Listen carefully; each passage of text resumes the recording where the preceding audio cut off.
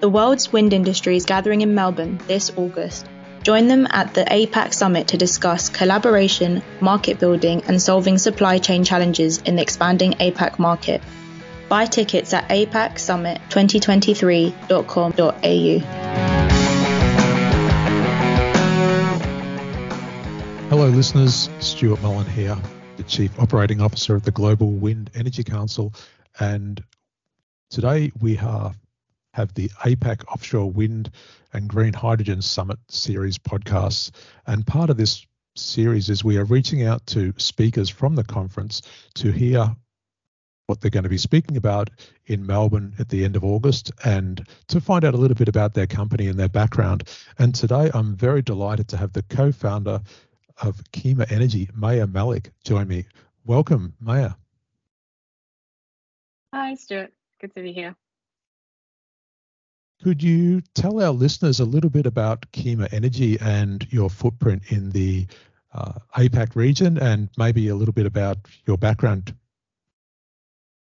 Sure. Kima Energy was founded by myself and my partner, Kimberly Cram. We advise developers and investors on how to enter and develop projects in offshore wind markets focused on the Asia Pacific region.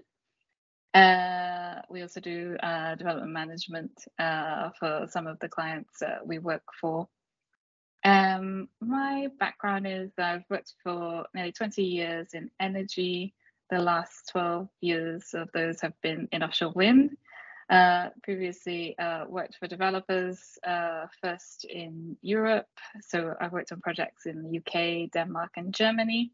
And then 5 years ago, I moved to Taiwan to work on the first projects in the APAC region there. And from Taiwan, we have been supporting the region, the APAC region, in offshore wind. Well, it sounds like a lot of experience that you've crammed into 20 years of working in the industry.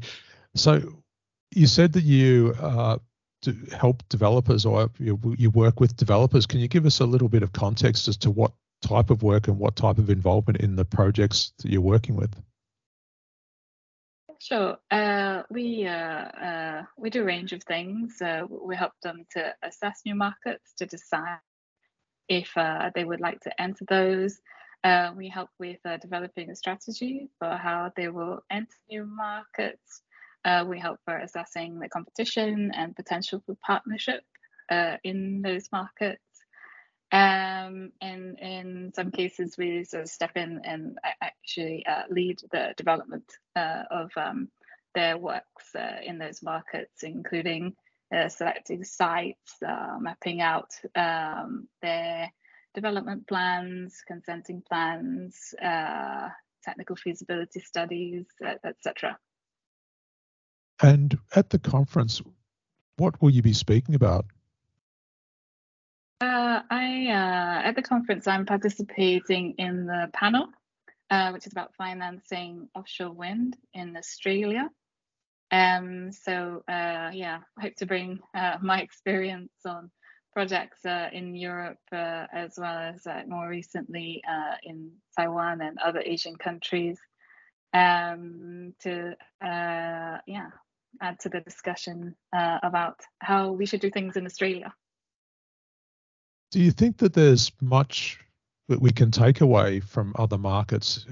When you look at Australia and you look at APAC, there's been, I guess, China excluded, like the Chinese market excluded, which they've just, so much volume in that market in the last few years, and now they're the world's leading market in the offshore space. But in some of the other emerging markets like Taiwan or like Japan and Korea, and even Vietnam and the Philippines, where there's been a little bit of development works, what are some of the lessons that we can learn from our experience as an industry in those markets, which we can take in and maybe open up new markets like the Philippines and India, West Coast US, etc.? Well, I think from a financing perspective, to to ensure projects are financeable. I think the key lessons we can take from those markets is, first of all, just to have a very clear path to obtaining your project right. And also ensuring there is a route to market, and that is structured in a way that is de-risked enough to be attractive for investors and lenders. And then ensuring that, the risk of the project, particularly around skills and supply chain, can be managed in a way that also, satisfies your investors.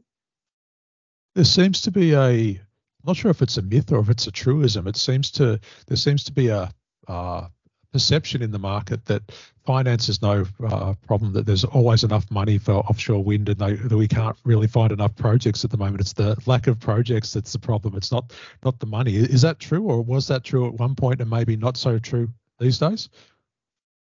Yeah, I think I guess you are right in the sense that there's a lot of interest to invest, but I think what we see from other markets is, always at the end of the day, there are conditions need to be met for those funds to be invested, and it's you won't get those funds without ticking the boxes. It's as simple as that. So it's quite easy for projects to just simply get stuck. The two aren't necessarily correlated. It's not a shoo-in, put it that way. It's a lot of things to be, a lot of work to be done to finance these huge projects. Yeah. So if we look at the profile of the markets, and maybe this is something that you have a great answer for, but I think that when I've been speaking to other people as part of these interview series, you get a lot of people saying, "Oh, we very much are missing federal targets, or we're very much missing tangible targets, or from the Australian context." And you mentioned yourself the route to market. We know that the states are going to do the offtake. I think in Victoria and then most likely New South Wales, that everything, the offtake will come from the states. And I'm not sure if you know the mechanism yet. I know that in the Victorian government's implementation statements, they spoke about like a CFD type of arrangements. But is that enough for the financial community to invest in? Does that provide you with the certainty that you're requiring, or what more do we need? So I have to really say for now, because not a lot of detail has been released. You're right. Yeah. In the state of Victoria, they have said that they plan to implement a CFD-like mechanism for at least 2 gigawatts, I believe is the term. So it will be easier to comment on this when you see what that's like, and what gaps are left for you to fix through other means as a developer. And is it important from your perspective that when you work with a developer, given the fact that Australia is geographically a long way from anywhere else in the world, that developers need to maybe look at having a market strategy where they have multiple projects within the market to gain scale? Or can you afford to be a developer that just comes into one particular area and then just does a project and then just have an asset down there?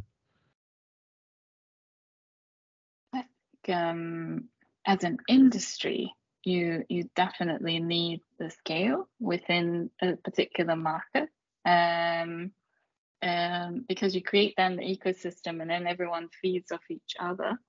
As a developer, it's less important. It of course helps you to invest more in your permanent establishment and therefore people, etc.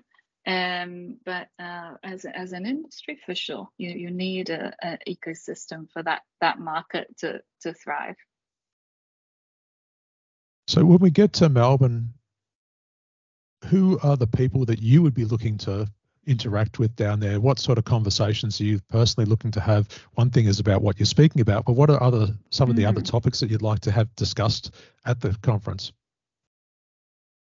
Yeah, well, for me, it'd be really good just to reconnect with old colleagues from industry all over the world and just compare and see where different countries are in their journeys. I think I'm particularly interested in hearing about, I think in Europe, we see some issues coming out at the moment due to increase in interest rates and inflation, and issues meeting CFD commitments, and really curious to hear more about the issues that the mature industry is having and how we can learn those lessons now in these markets that are just starting out. And yeah, I just think the other interesting conversation that we should also have is just a very open dialogue sort of across APAC, particularly with the supply chain, about how we make this work as a region. I think would be very give me a lot of insight into how this industry will develop. I think that